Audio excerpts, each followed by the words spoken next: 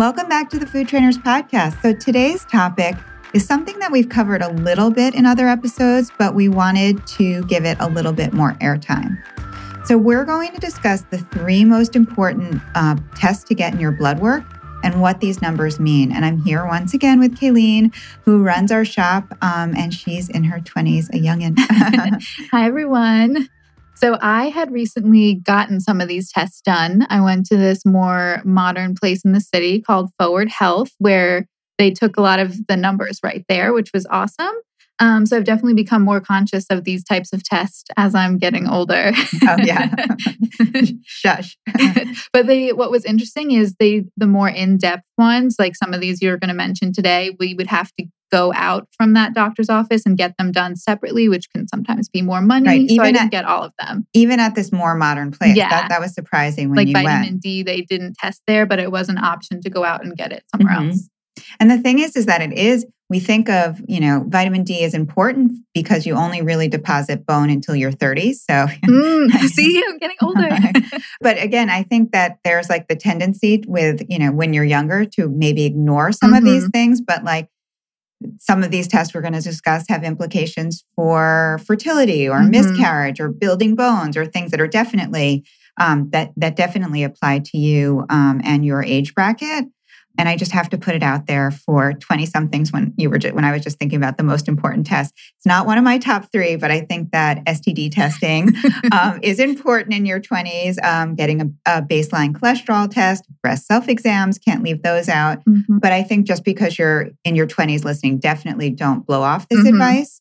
And I think just as a lot of people are tracking their steps and like their hours of sleep and becoming more savvy with those things, I think that these are numbers that you want to know. In terms of how often you should get blood work, you want to get blood work at least once a year. I have a handful of clients who are, sort of needle phobic. And I always have to say, okay, come on, it's time. So if you're in that category, you still want to, head to the doctor. The reason you want these things to be tested on your blood work is you want to catch things before they become a problem. And in the traditional medical model, it's sort of like, wait until something, the house is already on fire, throw a medication at you, and that's the end of it.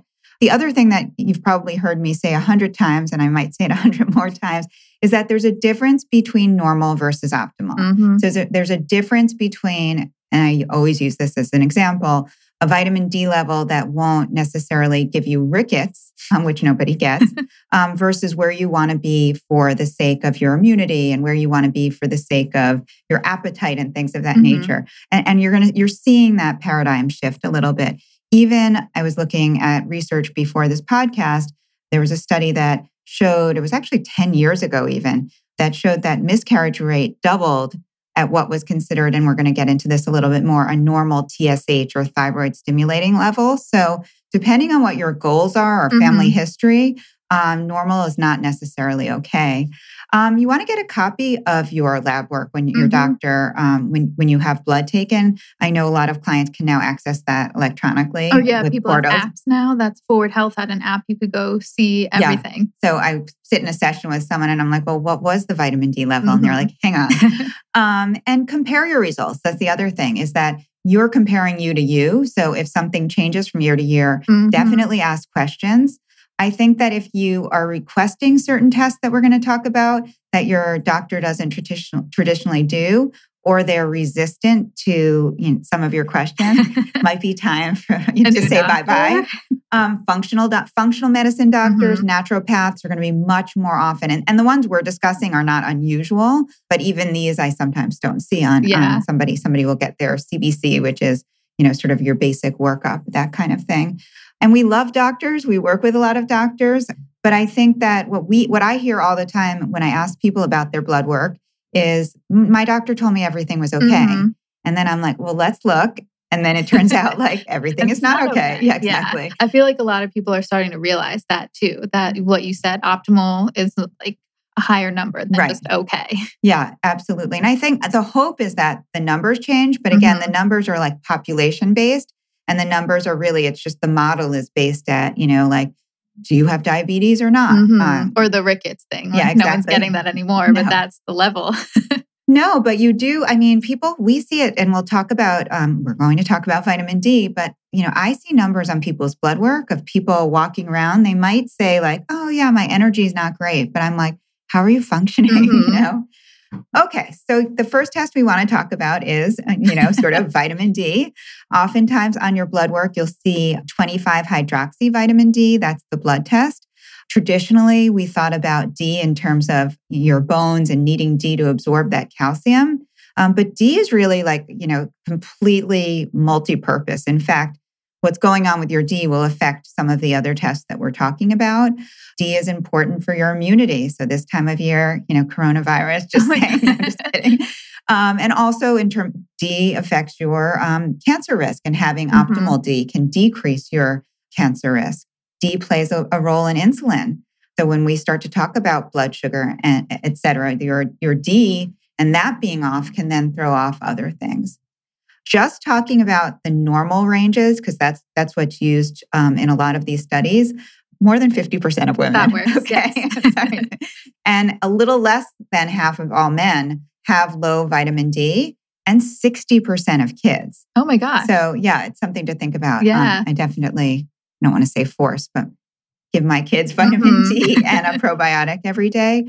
What I find when you look at the optimal ranges is that you almost don't have to look, because very few people, unless they're already supplementing a good amount, are where they want to be. The recommended daily allowance for D will not get your D up. So we created our double D supplement just because we were seeing people with Ds that were kind of worrisome, who were taking, again, the 600, 800. We had suggested 1,000, 2,000 for a long time, and went up to 5,000. You do learn in, sort of nutrition school that D is a vitamin that you could store, and you don't want to get toxic with D. I've been sitting, not in this same chair, but I've been sitting in this office for almost 18 years, and I've never seen vitamin D toxicity. So I think we can ignore that a little bit. Vitamin D testing is not always covered by insurance. So if your doctor said, well, it's not covered, but it's not an expensive test. So again, if your budget allows, it is something that's worth pursuing. So yeah, sometimes it's in your routine workup, depending on your physician, and sometimes it's not. So we consider optimal vitamin D, I would say anywhere from 70 to 100, actually. And D below 30, which is kind of close on some tests to being normal. 40 in some labs is normal. You're actually already going to have your cognition impaired. So a little bit higher is better. Low vitamin D has sexual implications. It has issues in terms of maintaining muscle mass. D affects your gut health, and you need enough vitamin D to convert your thyroid hormone from the inactive form to the active form. So you could see how D could then affect your thyroid too. So really, again, it's one of those things. The reason why we did it first is I kind of feel like if you're going to look at one number, look at that. And also, even if you haven't been tested yet, just take your vitamin D supplement. Again, you need to take vitamin D with fat to be absorbed. So with food in the morning, it's definitely worthwhile, and you really need it unless you're in a warm climate outside all the time without sunscreen. Do you see clients like with the numbers like 70 to 100? Depending on we see some of our current clients, they've got the numbers up? Yeah, it's individual. There's actually a gene involved, like how you assimilate D. So some people need like triple what other people need. Doctors sometimes when it's really low will give like a mega dose, like 50,000 IUs to get it up. But it's not easy to get your D optimal. Yeah. For most people. Good question. So vitamin D, we've preached enough. The second test is something called A1C. If you have anybody in the family who is a diabetic, you've probably heard of A1C, which is also known as hemoglobin A1C. When I was in grad school, you really thought of A1C as a test for diabetics. It was really just a measure of how well diabetics were controlling their blood sugar. So what this A1C test does, which I love, which I almost kind of wish that like more tests work this way, is it measures your blood sugar over a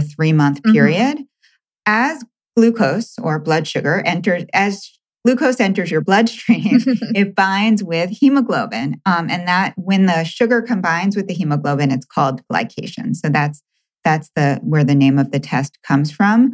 Your A1C, though, beyond just thinking of blood sugar or diabetes, has implications for cancer and brain health. And Kayleen and I were just discussing this. Like, I don't think most people realize the effect that sugar and blood sugar have on your brain. So having an elevated A1C increases your risk of memory loss, more prevalent even for women than for men, dementia, Alzheimer's. And what was really interesting, again, when we talk about this normal versus optimal, this first kind of came on my radar. I heard Dr. Perlmutter, who wrote Grain Brain. He has a new book, I think, called Brainwash, that I haven't read yet. But he had a graphic talking about brain shrinkage, which just sounds horrifying. It does, yeah. And he has showed that like what was considered a normal A1C level already was resulting in brain shrinking. So the numbers are different for people who are diabetics versus not. For example, what he had said, I think it was like 5.7, which is considered normal, was already resulting in your brain shrinking. You want to get that number as close to 5. So lower is better within reason, if not a little bit lower if you can. Again, much more difficult / impossible for somebody who's a diabetic to do that. Their numbers tend to run higher. The A1C lab test also has implications for people with PCOS, because PCOS, a part of PCOS is that your insulin doesn't work as well. So it's a number that we use for those clients as well. In terms of what can drop your A1C, if you get it tested and want it a little lower or don't want your brain to shrink, magnesium supplementation is important. Cinnamon, we love, but I think we're out of our Ceylon cinnamon, which comes in a really pretty package. It's actually delicious. Exercise. A1C and blood sugar is a place where intermittent fasting can make a difference for us, at least having 12 hours from your last bite at night to your first, or a 12-hour fasting period. So that's sort of explains that blood test. It really gives us a lot of information for a lot of different disease / health states. That's interesting, yeah. And I don't think necessarily a lot of people know that. So first we have our vitamin D level tested, your A1C, also known as your hemoglobin A1C level. The third is TSH, which is thyroid stimulating hormone, but really you want like a complete thyroid panel. TSH is sometimes used as like the warning sign that something that, again, TSH stands for thyroid stimulating hormone. And the higher it is, sort of the harder your thyroid is working, and a sign that it could be off. But you can definitely have a normal TSH and still have your thyroid working subpar. Signs of hypothyroidism or your thyroid not working well enough, hair loss or just brittle hair, weight gain, sensitivity to cold, lack of sex drive. Even this is a weird one, but it's like a telltale sign sometimes, like the outer, like half of your eyebrows being very sparse. Kayleen's not looking at my eyebrows. Because it runs in my family, and all my mom's sisters do have very like short eyebrows. Oh, that's so interesting. Yeah. Not you though. Not me, no. But it's also, and I think it's a good point that something can run in your family, and that you're not necessarily automatically going to have it. Though I do have to say the eyebrows are specific, but like you can have like a lack of sex drive and like issues with your hair and gain weight for a lot of reasons. So a lot of these symptoms, even, thyroid and perimenopausal symptoms overlap a lot. Yeah. So that's what I mentioned. I've been tested before because I have like some symptoms and the tests come back. Yeah. I'm nervous. I want to know. I'm the type of person who's like, oh, something's definitely wrong with these numbers. If I could have it, and then they come back there. Fine. No, and it's totally true, but worth testing. And thyroid often goes off after you've had a baby, and it often rectifies. So I think that it's not something to be alarmed about. But again, newer guidelines are saying that you want to have your TSH to be less than 3, but it's really not necessarily ideal. Even lower, sort of in the 2.5 range. I would say, from 0.5 to 2.5 is probably a little bit better. However, a full thyroid panel, which most doctors don't automatically run, is going to include TSH, something called free T4, free T3. Let me remember everything, reverse T3, and then your thyroid antibodies. So a lot of the time it's going to take a functional medicine doctor. I can't tell you how many times I've heard, sort of thyroid issues being missed to really snuff out, sort of the issue. But something you want to, with far-reaching implications, again, for your energy, for your, sort of sex life, for your risk of miscarriage. There's a lot of important reasons why you don't want your thyroid issues to go unchecked. If you suspect an issue, or if even like Kayleen, thyroid issues run in your family, Brazil nuts can't be an episode without Brazil nuts. They're really one of the highest food sources of selenium. A few Brazil nuts a day, can really, again, not necessarily if there's a major issue. There are times, of course, that we need medication, but I use it a lot with like new moms, or even if we see somebody's blood work a little bit off. Seaweed is an excellent source of iodine, so you can roll sandwiches in like big sheets of nori. Oh, yeah. Those are good. Or just like the seaweed snacks. Try to get an organic brand if you do those. And there's a great, I'm not a thyroid expert, but I love Isabella Wenz's work. Do you know her? She's like a thyroid expert and author. She's known as the thyroid pharmacist. So she has an interesting backstory too. So check her out. We didn't cover, today, gene testing or urine tests. There's a lot of, cool stuff in terms of... We both did gene testing, the 23andMe. Yeah. Yeah. And again, some of it is, your genes only tell you part of the story. I think, genes combined with what you're getting in your blood work or sort of what your body's doing now is a really good, really interesting information. And there's a lot of emerging ways of doing home tests.